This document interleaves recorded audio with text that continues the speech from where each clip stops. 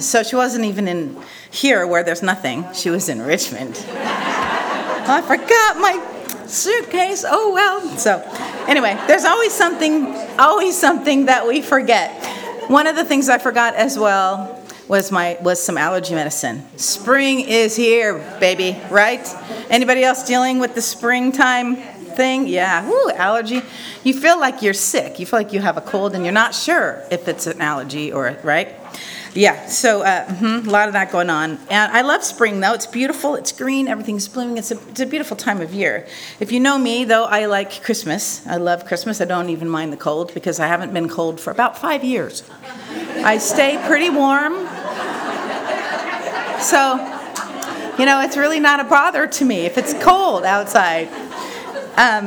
But one of the things I love at Christmas time, and it's the only time I do it, is I like to do jigsaw puzzles. I like to do Christmas time puzzles. And I haven't really heard too much about springtime puzzling, but in the winter time, I don't know, it's because we're all holed up and right inside. Anybody else do jigsaw puzzles? I try to stick to about 500 pieces because I know I'll finish that. And I want to set myself up for success. And if I grab 1,000 pieces, I might get it done, but maybe not. So I stick with 500. How long do you think the longest puzzle, or largest puzzle would take to do? Costco sells a $600 puzzle that is 29 feet by 8 feet, 60,000 pieces. I don't think so. That is not a Christmas time activity. That is a lifelong activity. Wouldn't you say? It takes, what room are you going to put it in? Oh, that's my puzzle room. I have 2 bedrooms and a puzzle room. Yeah, that's how it would have to be. But that would take a lot of commitment. That would take an understanding that this is going to be for the long haul, right? This is a thing that I'm going to have to choose to abide in for a very, very long time. How do you like that segue? Right? Got you. But this is the concept of abiding, a long haul, continuous action. It is not a one-time thing. Now I'm in Christ. I'm all good. Nope. We have to continue to remain in his presence, to remain close to him. It is the idea that the result of closeness to Jesus Christ is worth the effort. It's worth what it might cost me to abide in him. Because Jesus talks about the cost to follow him. He even says, count the cost, doesn't he? He says, if you're going to come after me, it's going to cost you. You're going to have to deny yourself and come after me. Take up your cross and come after me. So there's always going to be a cost there. We don't always think about that when things are hard. We don't realize, the benefit of knowing Jesus better. That is worth going through this thing or letting go of that thing for the sake of being closer to Jesus. Because by its very nature of scooting closer to him, we are moving away from something else, aren't we? You can't be scooting in one direction without going the opposite of the other way. And this is a lifelong pursuit. And if you are young or if you are old in this room, somewhere in between, I want you to just reconcile. This is a lifelong pursuit. This is an abiding lifestyle. It's not going to happen at one time, all of a sudden, now I'm here and I don't have to maintain this anymore. It's just like any other good relationship, any other thing that is worthy, it has to be maintained. Have you ever noticed that even your household needs to be maintained? Right? It's not going to stay that way. It is not going to stay clean. I can clean that house and have it so nice. And I love to, anyone else like to vacuum? I like to vacuum. I think it's very satisfying. I have all the, right? Oh, yeah. Nice and straight and clean. I'm like, don't walk on it, Oh, no. I don't want to ruin it. I even back myself into the corner so I can, it's not, and then once you start, it's like, kind of ruined, But it doesn't say that way. And you know what? Our spiritual life is the same way. It has to be maintained. because of the world that we live in, because of our flesh. We're going to get into some other stuff as well. But I want to go ahead and read some more from John 15 again, and then we'll have a word of prayer and get into our study this morning. I am the true vine, and my Father is the vine dresser. Every branch in me that does not bear fruit, he takes away, and every branch that bears fruit, he prunes, that it may bear more fruit. You are already clean because of the word which I have spoken to you. Abide in me, and I in you. As the branch cannot bear fruit of itself unless it abides in the vine, neither can you unless you abide in me. I am the vine, you are the branches. He who abides in me, and I in him, bears much fruit, for without me you can do nothing. If anyone does not abide in me, he is cast out as a branch and is withered, and they gather them and throw them into the fire, and they are burned. If you abide in me and my words abide in you, you will ask what you desire, and it shall be done for you. By this my Father is glorified, that you bear much fruit, so you will be my disciples. As the Father loved me, I also loved you. Abide in my love. If you keep my commandments, you will abide in my love, just as I have kept my Father's commandments and abide in his love. These things I have spoken to you, that my joy may remain in you and that your joy may be full. This is my commandment, that you love one another as I have loved you. Greater love has no one than this, than to lay down one's life for his friends. You are my friends if you do whatever I command. No longer do I call you servants, for a servant does not know what his master is doing, but I have called you friends, for all things that I heard from my Father I have made known to you. You did not choose me, but I chose you and appointed you that you should go and bear fruit, and that your fruit should remain, that whatever you ask the Father in my name he may give you. These things I command you, that you love one another. Father, we thank you for this portion of Scripture. We thank you, Jesus, that you left this sermon recorded for us, that we might learn from it, benefit from it, and walk in it, Lord. We long to be those abiding, close disciples, Lord. We want to be close to your heart. So I pray, Lord, this morning that you, by your Holy Spirit, would speak to us and move among us. In Jesus' name and for his glory, we pray. Amen. Amen. So the word abide is a pretty important word. The definition of it is to remain, to stay, to maintain, and to continue. Have you ever heard people say, I can't abide that, right? I can't continue with that, I can't allow that, right? I can't continue. This word means to remain, to stay, to continue. That is the definition of this word. I think it's a pretty important word because it's been used several times. 11 times it's mentioned in this chapter. 40 times it's written in the Gospel of John elsewhere. And 27 times in the epistles.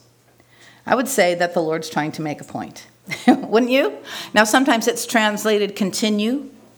Sometimes it's translated abide. Sometimes it's translated maintain. But the picture is the same. He's like, I want you to continue in this thing. It's an important word. And Jesus knew that we would be prone to wander. So in this sermon, which is a week before his death, he says, abide in me.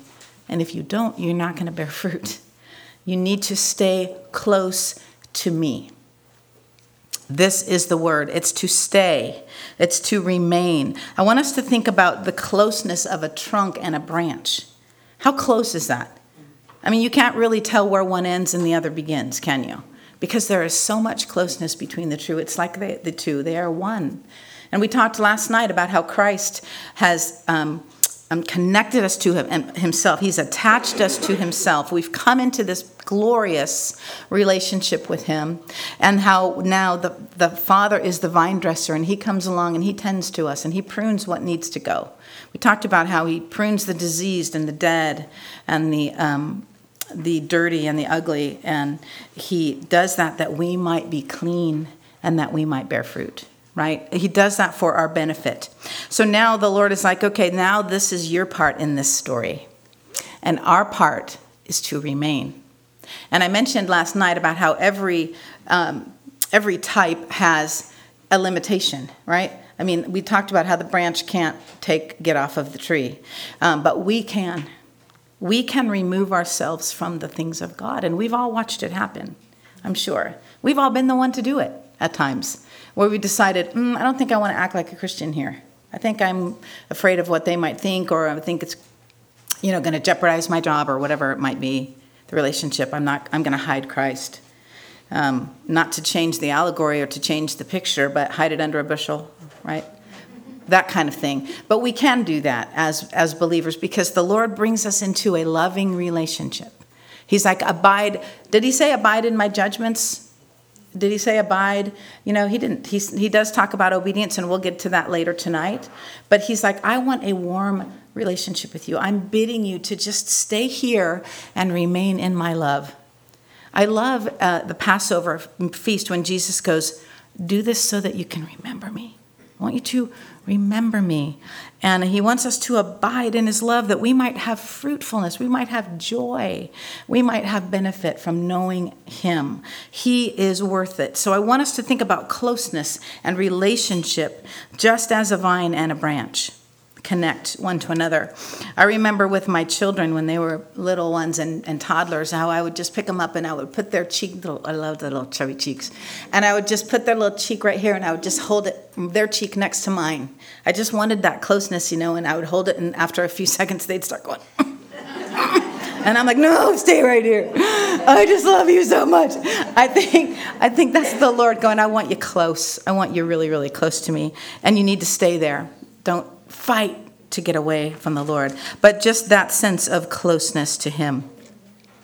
So as we look this morning, we're going to talk about how to, the title of the study is The Necessity and Benefit of Abiding. I know a lot of us like titles. I like titles. I like to know where we're going, what we're doing, and so I try hard to do that.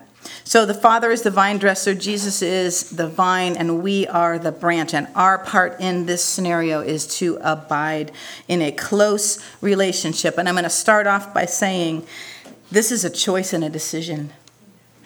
I mean that sounds like a no-brainer, but we will decide daily, maybe moment by moment sometimes, whether we are going to stay close to the Lord or whether we're not. Whether we are going to abide close to him or whether we're not. I cannot wait for my emotions to catch up. I cannot wait for my hormones to be in line. I have to make the decision, no matter how I'm feeling, no matter what's happening, to walk in a close friendship with Jesus. It is something that we choose to do. I can't wait for my feelings to lead me there. I have to decide every day whether I will abide in him or not. This is a gentle instruction and command from the Lord, and it's a twofold command. And the first part is it's warm, it's friendly, it's loving. It's I want you to abide in my love. We'll get to the second part of that twofold in a few minutes. But the first part is he wants us to stay close.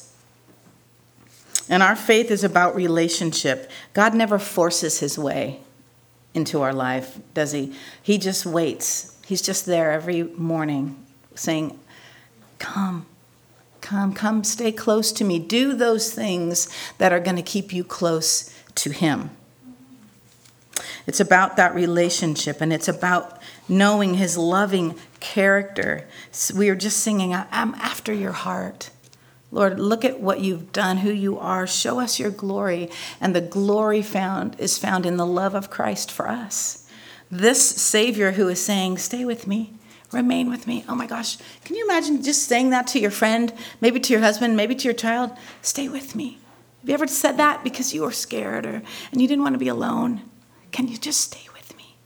Sometimes just having somebody with you makes all of the difference. And Jesus doesn't need us, so it's not like he's like, oh, I'm afraid, stay with me. But the point is, I want you. I want you to be near to me. I have sacrificed everything for you to be able to come close. So stay near to me. It's the best place for you and me to be, is close to the side and the heart of the Lord. There's not a lot of this kind of remaining and staying and continuing in our society, right? I mean, there is a whole lot of moving around. There's a whole lot of leaving. There's a whole lot of leaving jobs, leaving churches, leaving friendships, leaving marriages, leaving homes. There's a lot of different things. I mean, I can't even concentrate on one thing on Instagram. I'm flipping on to the next thing. I think we train ourselves sometimes to have very little attention span. And so it causes us to be flitters. And I want to tell you, the Lord wants us to be sitters. He wants us to sit in his presence. He wants us to stay in his presence. He wants us to benefit from all of his wisdom, all of his love, all of his direction and instruction for our lives. He's like, everything that you need, again, is found in him. It's found when that branch is connected to that vine. And when that branch chooses to remove itself, it's a dangerous position to be in. But it is an abiding, loving relationship that he bids us into. The abiding is our need, expressing our need to maintain a vital connection to the Lord. It involves the Word of God. It involves prayer. It involves genuine Christian fellowship. And it involves obeying him because we love him.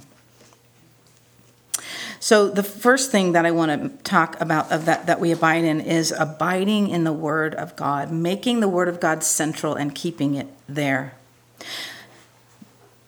Psalm 25:5 says, "Lead me in your truth and teach me, for you are the God of my salvation. On you I wait all the day."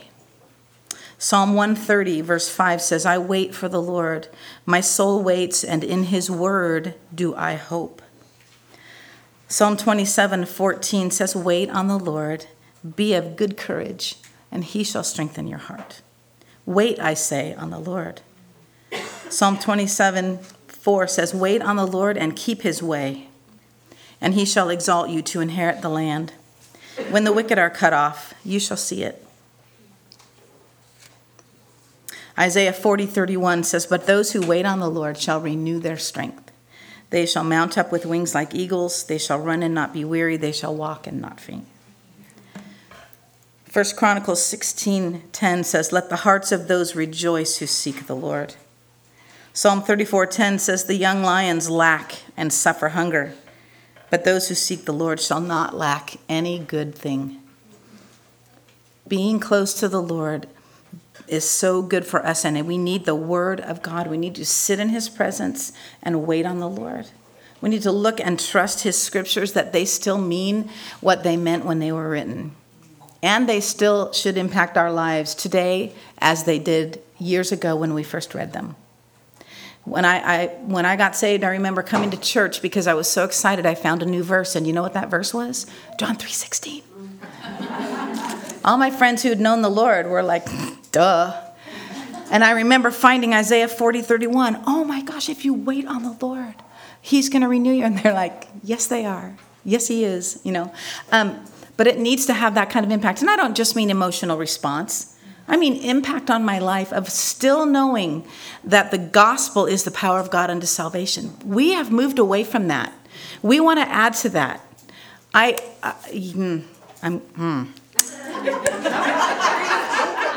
have to be good. I don't want to overstate. But I think we tend to add on to the power of God unto salvation in somebody's life. We underestimate the counsel of the Word of God because we want to go all these other places instead of going, but what does the Word of God say to you as a believer? Do you know what it says? If you don't, let's find out together. But do we value this? When the Word of God is taught and brought forth, or when you're reading it or you hear it on the radio, are you letting it impact your life, or are you going, yeah, that's a nice word, but does it have the authority in your life and mind that it should have? Does it have the authority? It should. It should, because it is sufficient for all things, and it is authoritative in our lives. And if we do not stay there, we've moved away from the Lord, because he values his word above his name. He said, none of this is going to go away. It's going to last. It's going to be eternal, right? Not one jot, not one tittle, not one dotting of the I, nothing. Nothing's changing. It's staying. But we go, oh, it's an idea I'll take into consideration. We like to say, oh, it's in the hopper. right? You know what a hopper is, right? It's like a funnel. It's like they put the coffee in the hopper and then it funnels in and then that's just one example of a hopper. There's lots of other things. But basically it's just thrown in with all the other stuff and whatever comes out, comes out. No. This is not part of the wisdom. This is the wisdom. This is not part of the direction for your life and mind. It is the direction for your life and mind. And when we undermine it and discount it and undervalue it, we're the ones that miss out.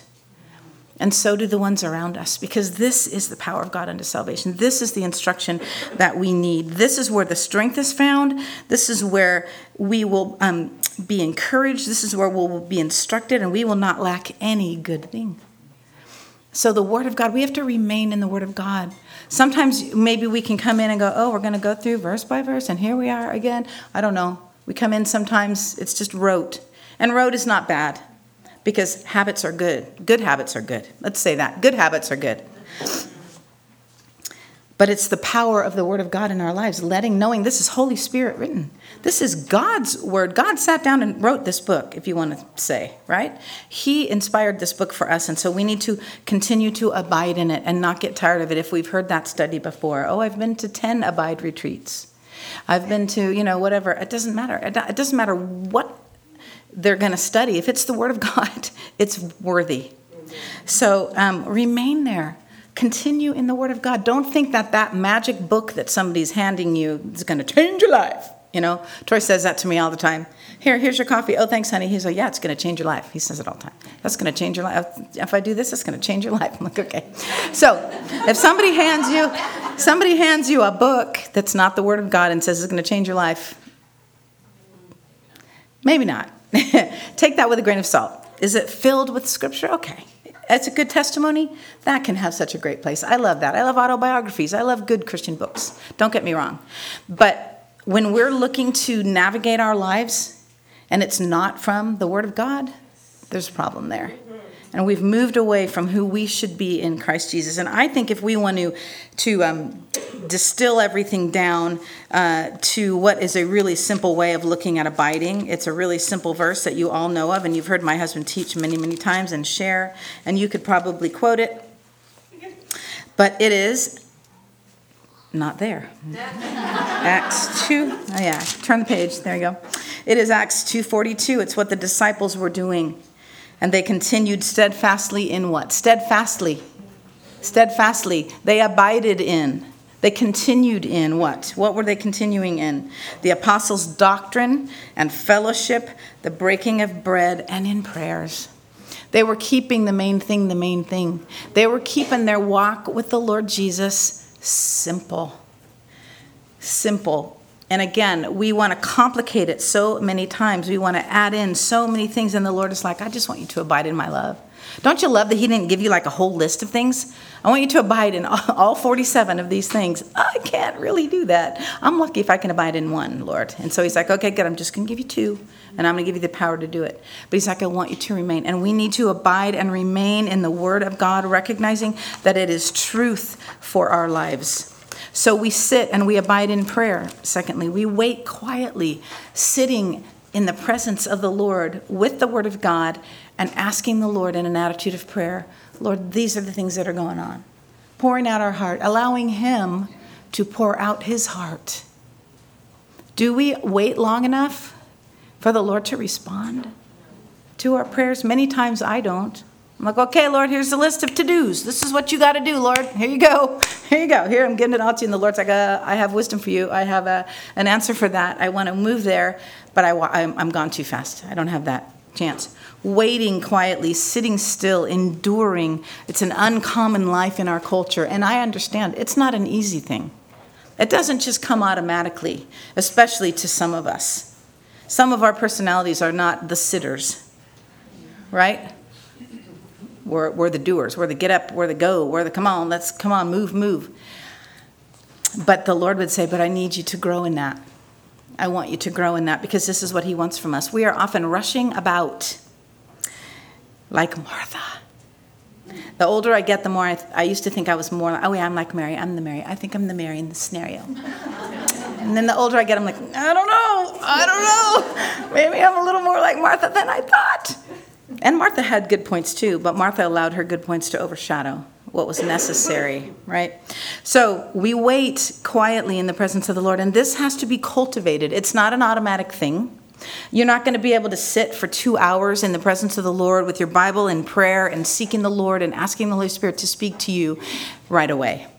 That has to be cultivated. So if you're sitting there going, it's not me, it's so hard for me to sit longer than 20 minutes, 10 minutes, whatever it might be, right? 5. I didn't want to say that.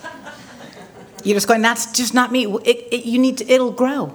You will grow. You will get used to sitting and being quiet and waiting on the Lord when you make the decision to do so. And I want to tell you, add 5 minutes to it every month. It doesn't even have to be every week. Don't go, oh gosh, every week I have to add 10 more, and then I'll be at this long thing and I don't have time for that. Don't go there. Just go, Lord, I just want to be in your presence, and I want to cultivate the quiet and the sitting and taking the time to allow you, Lord, to minister to me whatever's in your heart. So we wait quietly. Spurgeon said this, if the Lord Jehovah makes us wait, and not just wait for something like an answer, but wait on him, let us do so with our whole hearts. For blessed are they that wait for him. He is worth waiting for. The waiting itself is beneficial to us. It tries faith, exercises patience, trains submission, and endears the blessing when it comes. We shall not grow weary of waiting upon God if we remember how graciously he once waited for us. We wait for him because he's worthy of being waited on, of being sat in front of and sought and consulted and waited on. That is the key, is when we remember who it is that says, I want you to abide with me, stay with me. And I love the fact that he said it trains submission, because I know there are a lot of you who garden and do have amazing things. And you know, and I know a little bit because I had parents who had green thumbs. Mine's maybe lime green if I'm lucky. It's definitely not dark green. But I have kept 3 plants alive for 2 years. I'm improving. Those of you who know me, I've killed so many things. But I love the way that he says it trains submission, because you train a vine, right? You take it when it's really little and you put it into the trellis just so that it will grow the way you want it to grow, right? You take it and you put it in a specific place so that it will grow into and follow up the trellis, right? You see these beautiful trellises with all these lovely flowers. They didn't just grow that way. Sometimes vines do, but they will find the trellis. But they're most of the time when it's been planned, and you live in a planned garden, right? The Lord doesn't, you're not a wild vine, right? We talked about. So the Lord comes along and goes, I'm going to train you, and I want to take this little tendril and I want to put it here. And he's like, so I want you to wait. And that's going to teach you, and you're going to grow, and you're going to see glorious things. So we abide in the Lord. We abide in his presence. We abide in his word, and we abide in prayer. Guys, we abide in devotion. Sometimes we used to always call them quiet times. Nobody calls them quiet times anymore, huh? It's always devos. Devos. Makes me think of Devo. That's a child of the 80s thing. Half of you are going, what is Devo? It's a band. It's an ungodly band, but that's what goes through my mind. We can cut that out of the tape if we need to. But that's what it makes me think of when someone goes, I'm going to do my devos. I'm like, we are not men, we are devo. And I'm like, oh, no, Rebecca, train your brain, get it on the godly trellis, take it off of the ugly thing. But quiet times, I like the way, and of course I understand devotion is huge. I mean, of course devotion, that's what we're talking about.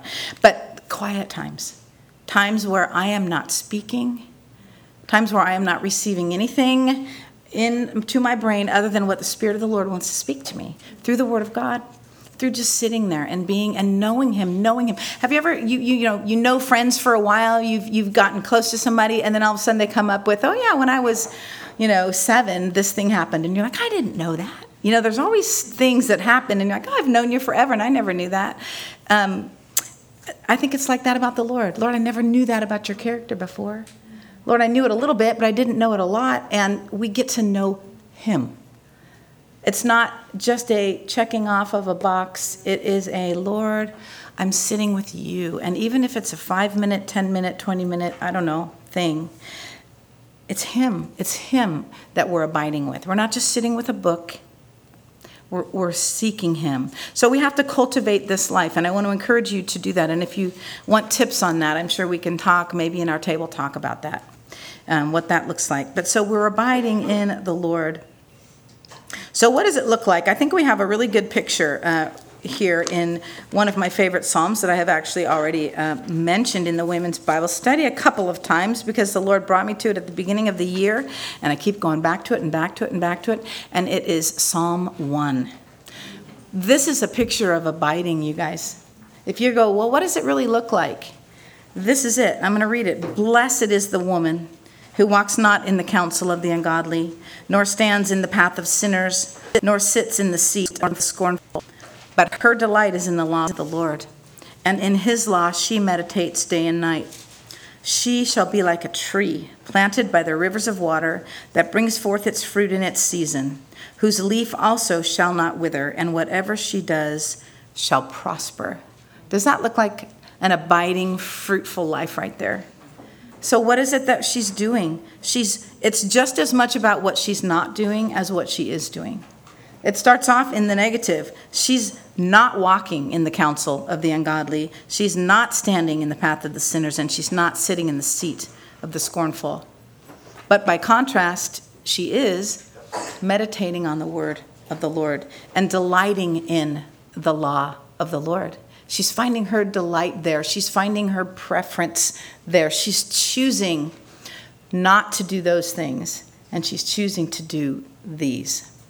This is what a life looks like that is abiding in Christ, that is looking to the Lord. And look at it. She brings forth fruit. She's planted by the river.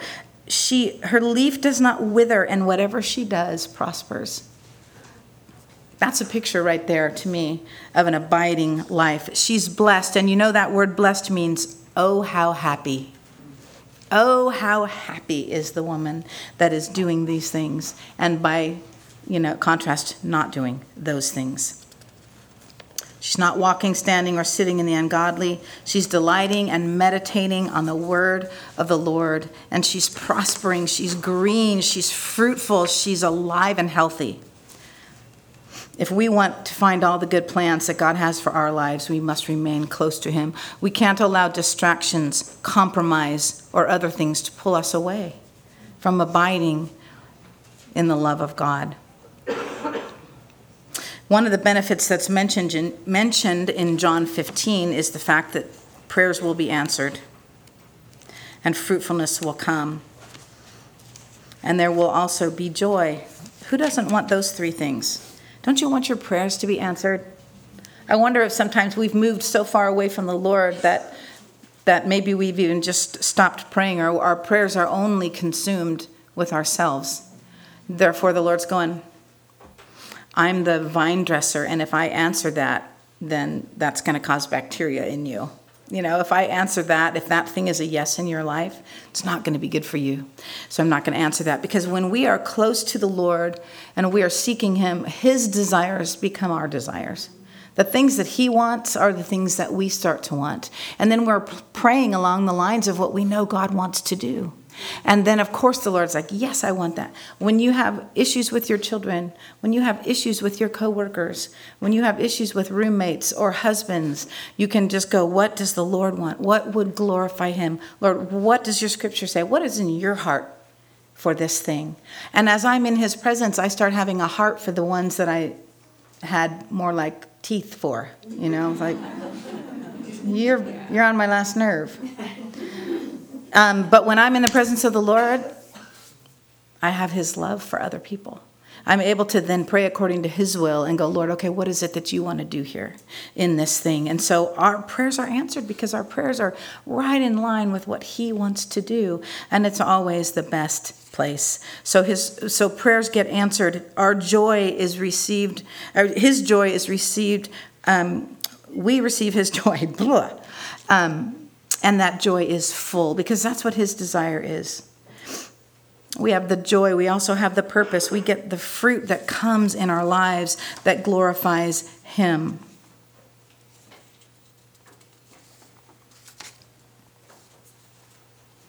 When the believer welcomes the word of God into their lives, the great work of Psalm 19, I'm not going to read the whole, I'm just going to read the benefits. Converting the soul, making wise the simple, rejoicing the heart, enlightening the eyes, and warning the servant. The word of God has many, many benefits to our lives. So what does the fruit look like? What kind of fruit are we talking about? The first one is Romans 1:13. We bear fruit when we minister to other believers. Now, I do not want you to be unaware, brethren, that I often planned to come to you, but was hindered until now. This is Paul writing, that I might have some fruit among you also, just as among the other Gentiles. He wants fruit for his ministry to come from them. So when he's serving them, there's going to be fruit that comes to his account. Secondly, we bear fruit when we partake in evangelism. John 4:35, do you not say there are still 4 months and then comes the harvest? Behold, I say to you, lift up your eyes and look at the fields, for they are already white for harvest. And he who reaps receives wages and gathers fruit for eternal life, that both he who sows and he who reaps may rejoice together. For in this the saying is true, one sows and another reaps. I sent you to reap that for which you have not labored. Others have labored, and you have entered into their labors. We bear fruit when we give of our resources. Philippians 4:16. For even in Thessalonica you sent aid once and again for my necessities. Not that I seek the gift, but I seek the fruit that abounds to your account. And obviously, probably you guys are such well-taught students of the Word of God. When I said fruit, you immediately thought of Galatians, didn't you? Now you're thinking, when's she going to get to that? All right, we're going to just read it here right now. Make you all happy. Verse 22 says, but the fruit of the Spirit is love, joy, peace, long-suffering, kindness, goodness, faithfulness, gentleness, self-control. Against such there is no law. These are the things that we're talking about when we're talking about fruit. We're talking about ministering to other believers. We're talking about evangelism. We're talking about giving of our resources. We're talking about Christian service. These types of heart things, these types of, fruit that comes. I mean, I don't know about you, but long-suffering doesn't come naturally to me. Does it come naturally to you? Oh, I'm good at suffering. I can just wait. I'm super patient, and I don't mind if you kick me around for month after month. I'm good at that. No. That does not come natural to me. When I'm in that kind of situation, it's just kind of like, oh no, nope, But the fruit of the Spirit, of being in the presence of the Lord, are those things. And it glorifies the Lord. And even praise from our lips glorifies the Lord, which of course we do in worship all the time, which I love, and we're going to be doing when we get to heaven. Hebrews 13:5 says, let your conduct be without covetousness. Be content with such things as you have, for he himself said, I will never leave you nor forsake you. That's not at all what I was looking for. So I wrote down the wrong. Oh, it's 15. That's what it is. Sorry. Therefore, good verse. Just not at all what we're talking about. Okay. Sorry, 13:15 of Hebrews. It says, therefore, by Christ, let us continually offer. Continually, again, it's our word. Continually. Let us abide in. Let us maintain. Let us continue. Let us not stop. Right?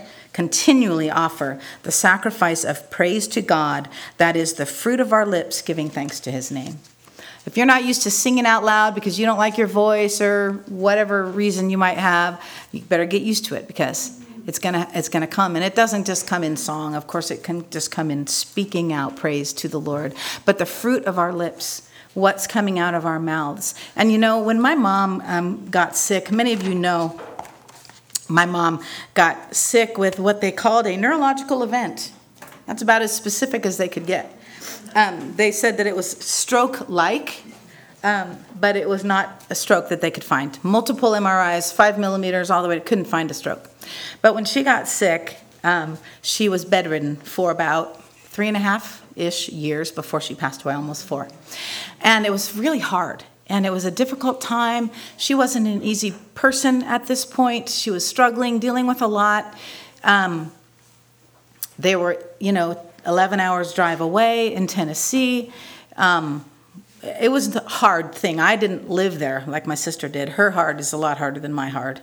But it was difficult to try to get there, to try to help, to try to contribute, to try to serve, to try to do whatever I needed to do. It was hard to watch, hard to go through that. And some of you have been through that and much worse and much longer, I understand. But I know the Lord spoke to my heart because so many of you were so awesome. You were like, how's your mom? How's your mom? How's your mom doing? How's your mom? I mean, I couldn't almost come to church without getting asked how my mom was, which was lovely and wonderful. And I was so blessed by that. It made me do this. She's okay. She's doing okay. So let's talk about you, because I knew I was just going to be a puddle on the ground, But after a while, when that trial kept going, and because our prayer was, Lord, will you just take her home? Will you just take her home, Lord? And that can sound kind of mean-spirited, but it really wasn't. It was, Lord, let her just go be with you where she'll be able to walk and talk and stand and, all of that. Anyway, but one of the things that the Lord spoke to my heart was be really careful about how you speak about this trial. Be really careful that you don't just go, wah, wah, hard, painful, I don't like it, it's hard for me, it's difficult. Not that we cannot be real and honest with people, but to be really careful that I didn't allow myself to slip from being honest of going, yeah, it's a hard thing. It's a difficult thing, to going into, oh, woe is me. Why is this happening? How can this continue? Blah, blah, blah, blah, blah. We all know that rail that we get off on, right? The Lord goes, I want you to stay right here because I have purposes for everything. And I am good, and I do nothing but good. And what we say, the fruit of our lips, when we're especially in trial, anytime, but especially in trial, that shows people who our Christ is. And are we showing and speaking like he's good and he's faithful and he's helping me and it's hard, but he's with me and his promises are true and he's giving me what I need to suffer long in that situation because I don't have it on my own. And I would have to go out there in obedience because I knew it was the right thing regularly and go. But the Lord was like, you be really careful what comes out of your mouth because you are a reflection of who I am. And I did not want to be found maligning the name of Christ or making it seem like he was not sufficient for my need because he is sufficient for every need. And I know that there are needs in this room. There's needs in my life. There's needs in yours. And he's sufficient for all of those things. But let's not allow our lips to say anything that might disparage the name of Christ. Speak of your need. Of course, we're to bear one another's burdens, and I cannot bear your burden if you don't share it with me.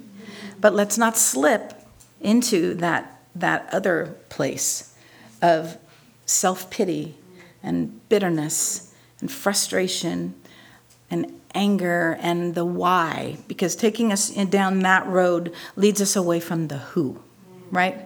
We're so concerned with the why and how long and what, instead of just going, Lord,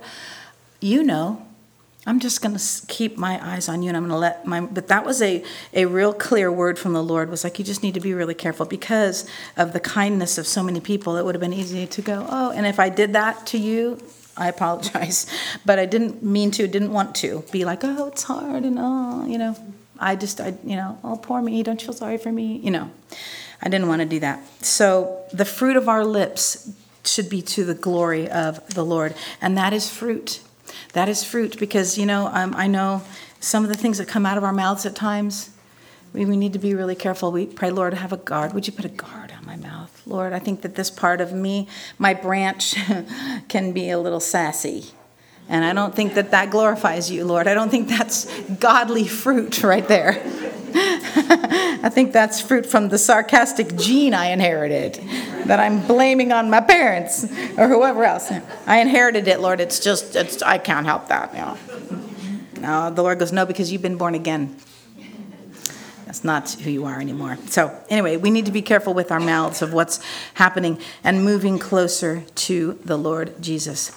So I said it was twofold. And so the second part of this is, of course, the first. It's a warm relationship. It's a bidding to come. It's a remain with me, stay with me. It makes me think of when Jesus went to the garden, remember, with his disciples, and he got the 3 disciples and said, hey, come with me.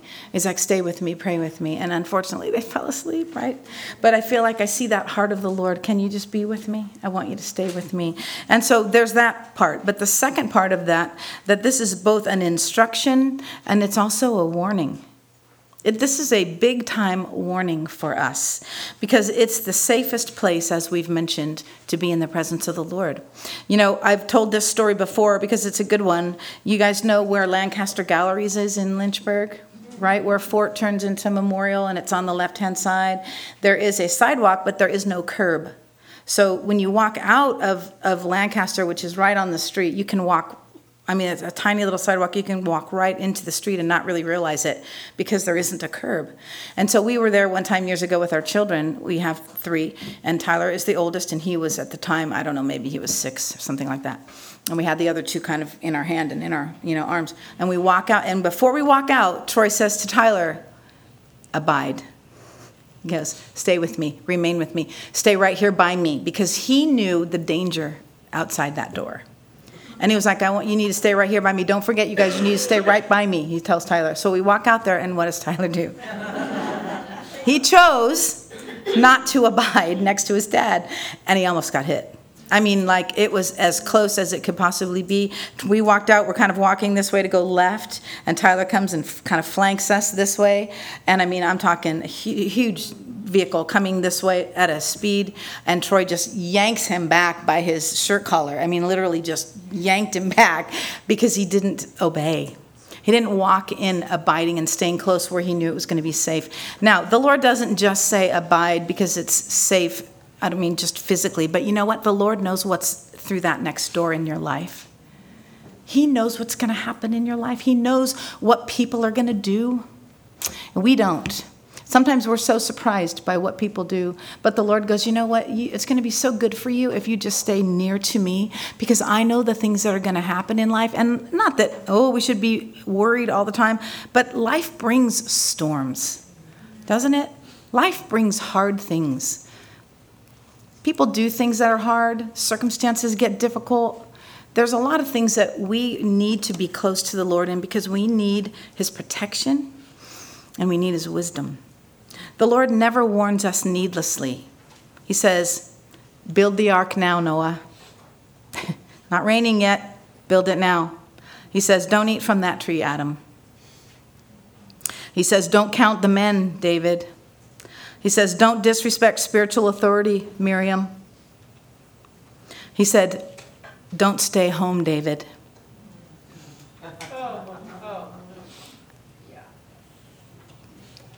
Life brings storms, and we live in a fallen world. And apart from Jesus is a fruitless, lifeless, sad existence. The world, the flesh, the enemy, they're trying to pull us away from Jesus every day. We have to make the choice, the decision to say, Lord, you are worth it. My life will be fruitful and full of joy when I'm in your presence, not when I'm somewhere else. So I want to remain in your word. I want to remain in your presence. I want to remain in prayer. That's why I said yesterday that it's not passive. Ephesians 6:13 references the evil day. It goes, you need to stand because an evil day's come. We need to remain in the presence of the Lord because hard times are going to come. And he goes, you're going to need to know this. So stay here so I can instruct you so that when that happens that you don't know about yet, you're going to have what you need. When I was going through that difficulty with my mom, I remember I sent out a text to my family and said, I'm sandbagging my life with Scripture. I'm in a foxhole, and I am sandbagging my life with Scripture. I need us to put a bunch of Scripture, send me Scripture daily I was getting. And I was like, yes, I was just preparing myself for how things were going to go down in the situation. And I think that's wisdom, because, wisdom is needed beforehand. We're running, what are the instructions? It's kind of like when maybe your refrigerator, blows up, or your laundry, your washing machine isn't working, you haven't studied the manual beforehand. But if you had, you'd probably know. You just have to reset it, right? Kind of like a reboot thing. But we, in our spiritual lives, more importantly, we need the wisdom in advance. And the Lord goes, I have it for you. If you just abide with me, I'm going to give you what you need for tomorrow. I'm going to give you all that you need, the strength, the wisdom, the instruction, the path. So we're going to close with 3 examples of biblical characters, 2 positive and 1 negative. The first one is Daniel.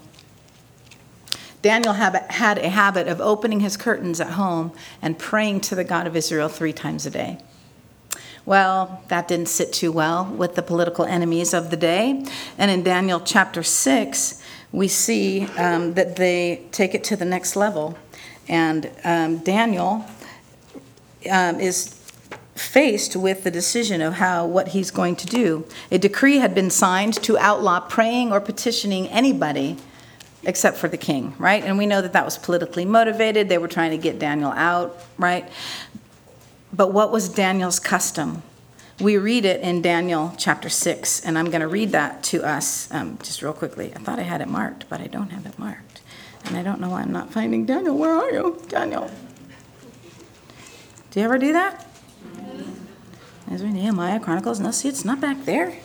I thought I had you marked. I don't.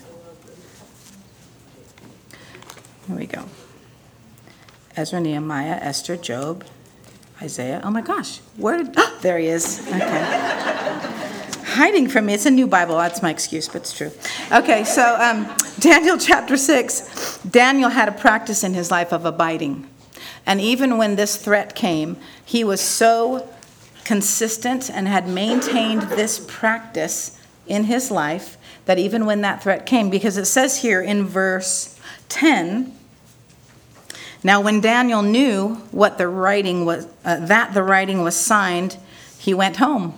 And in his upper room with his windows open towards Jerusalem, he knelt down on his knees 3 times that day and prayed and gave thanks before his God, as was his custom since early days. This is what Daniel had been doing daily, over and over. Now, I'd like to think that Daniel's not perfect. There may have been some early days where it was twice. Maybe he started out once. But for a very long time, this is what he did 3 times a day. That was his custom. And so no matter the threat, he knew what he needed to do. And that was remain close to the Lord. He knew the threat was real. The decree was signed. It wasn't a rumor. It wasn't an idea that somebody had. It wasn't somebody speaking about what could happen. It had happened. The decree was signed. And he's like, well, time for me to go home and pray, though. What does the decree say? You're not allowed to pray. Oh, well, it's time for me to go home and pray, though. I mean, that is who he was. There was not fear. It was his practice. He was abiding in it. He maintained it. It was his custom. He had a practice. And because he did, we have one of the best stories of deliverance ever.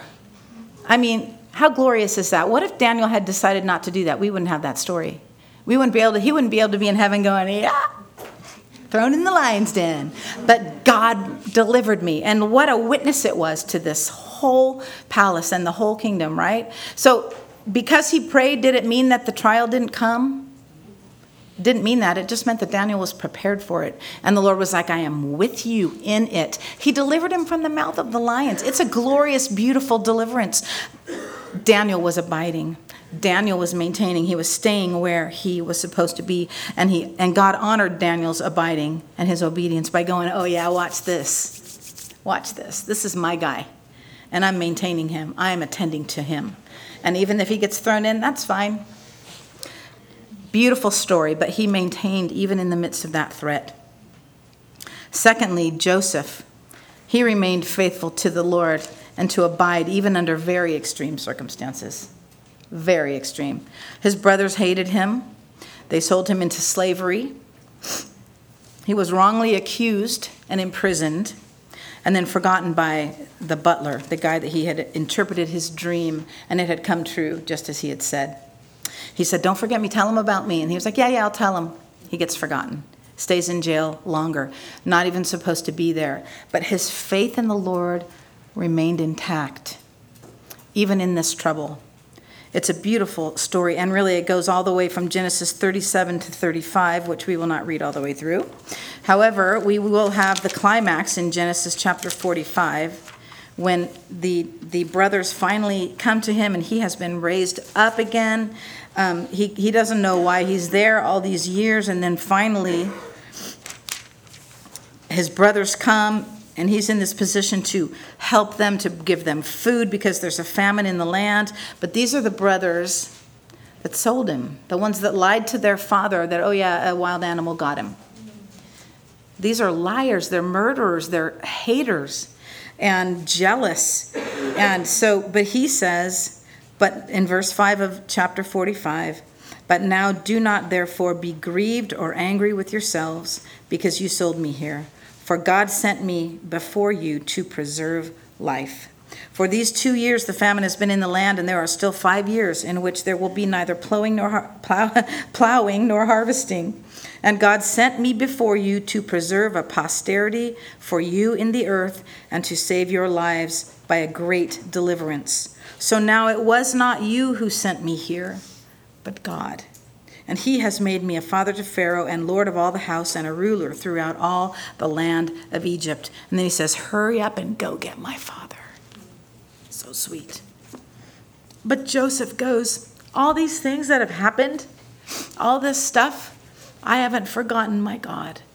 I am remaining in him. My faith in him is intact, and I know that he's sovereign. His theology was affecting his response to his circumstances. And he knew what the Bible taught him. I mean, he didn't have the whole Bible that we have, but he knew who God was. And he trusted that even in this, I'm still going to be his. I still belong to him. It doesn't matter if I can explain why all of that happened for years, but finally at the end, he's able to go, this is for a great deliverance. God had a much bigger picture in mind than what we would think. We get lost in the minutia. Right? Do we ever? Do you? I do. I get lost in the little why and the what and the how come and then this and the that and the well, what about that and what if? And the Lord's going, I have such a bigger picture for you, Rebecca. You can't see it right now, but you're going to see it one day. And this is the day for him. And what love and grace to show to his brothers. He says, oh, don't grieve because you did this. I'd be like, yeah, you can grieve and cry a little bit if you want. You can show me a little more about how bad you feel about what you did to me, and look what God's done. And, that would be us. Well, that'd be me. I won't say that y'all are better than I am. I would be the one going, yeah, right, But he doesn't do that. He points to the Lord and goes, God is sovereign, and he's allowed even this. And if he's allowed it, he has a reason for it. And now I can see what that reason is. He's like, it's for you. It's for the fact that I can provide for my family, and I can be in this position to help. I'm there by the Lord's decree, not by man's decree. That's faith. That's abiding in what he knew to be true of who the Lord was. The last one is a negative example, and I've already mentioned it. Good old David. In 2 Samuel chapter 11, I'm just going to read a few verses. It says, it happened in the spring of the year, at the time when kings go out to battle, that David sent Joab and his servants with him and all Israel. And they destroyed the people of Ammon and besieged Rabbah. So you'd be like, oh, that's awesome. It's time for battle, but David just goes, y'all go. And then there's this victory, and they're having victory. And you're like, oh, great, if it stopped right there. But it says, but David remained at Jerusalem. Then it happened one evening that David arose from his bed and walked on the roof of the king's house. And from the roof he saw a woman bathing, and the woman was very beautiful to behold. So David sent and inquired about the woman, and someone said, is this not Bathsheba, the daughter of Eliam, the wife of Uriah the Hittite? In other words, isn't he your friend's wife? Then David sent messengers and took her. And she came to him, and he lay with her, for she was cleansed from her impurity, and she returned to her house. And the woman conceived. So she sent and told David and said, I am with child. Then David sent to Joab, saying, send me Uriah the Hittite. And Joab sent Uriah to David. I'm not going to continue because my point is that in the first 4 verses, David was not where he was supposed to be. When we are not where we are supposed to be, which is near the heart of God, which is in his word, which is close to him, we are vulnerable for tragedy and pain and hardship. Sin. His sin is going to find him out, but the point is he was not where he was supposed to be. He should have been on the battlefield, doing what kings do, leading his army with his generals and, having victory and seeking to protect his people, but he wasn't. He was in the easy place at home. He took the route that of ease. Now the battle's going to get fought, right? The battle got fought. They still had victory because God is still with Israel. But David was in a vulnerable position because he didn't do what he was supposed to be doing. And you know what? The work of God is going to get done because God is faithful. But if you and I step back and stay home from where we know we're supposed to be, then we're vulnerable to sin. We're vulnerable to be wandering around our house and seeing something we ought not to do and then engaging in it. We risk a lot when we step away from Christ, even just a little. We risk a lot when we're comfortable with some space between us and Jesus because we're vulnerable there, because we're not where we're supposed to be. It's not the safe place. It's not the place of strength and the place of comfort. It's the place of the enemy going, oh, good, there's just a tiny little sliver there. I can work with that. I can get in there. Let's just go outside, David, walk around and, oh, there's that beautiful woman. Oh, David, isn't she pretty? You should go get her. I mean, if he wasn't there, that story never happens. There's no child conceived that ends up passing away. There's no pain. There's no stain on David's reputation and God's. There's no sense of that at all if he had just been where he was supposed to be. Ladies, we need as Christian women to be close to the Lord because you know what? We have an enemy and he does not play fair. He doesn't care, as Troy just said the other day, he doesn't care if you're having fun. His job, his desire is to rob and kill and destroy. And I have never been killed. I have never been destroyed, but I have certainly been robbed. And that's the minimum. I have been robbed of joy. Have you? Have you been robbed of joy? Have you been robbed of the sense of purpose and the sense of why I'm here and what I'm doing and does it matter? Have you been robbed of I don't know, just whatever's in your own heart and life? I don't want to maybe speak that. It's your life. But if that's the minimum of what he wants to do. But he would love it if you and I walked around without joy. He would love it if we walked around not super close to the Lord because he knows he can't change your salvation, but he knows he can make you kind of miserable in it. He wants to rob you of that, rob you of the fervor and the desire to serve him, the desire for your friends to know Jesus, your family to know him. He would love it if you were just walking around your house, not where you were supposed to be, not serving, not loving those around you, not fervent for the things of the Lord, not involved in Christian service or fellowship of the saints. He would love that. But that's the minimum, is to rob you. He would really love to kill and destroy you or me.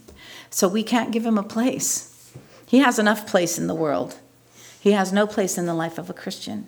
But when we move ourselves away from the Lord because maybe there's a little bauble over here that looks really pretty, and we think, oh, I want to go and look at that thing. The Lord's going, no, you should stay here. You need to remain here. It's safer here.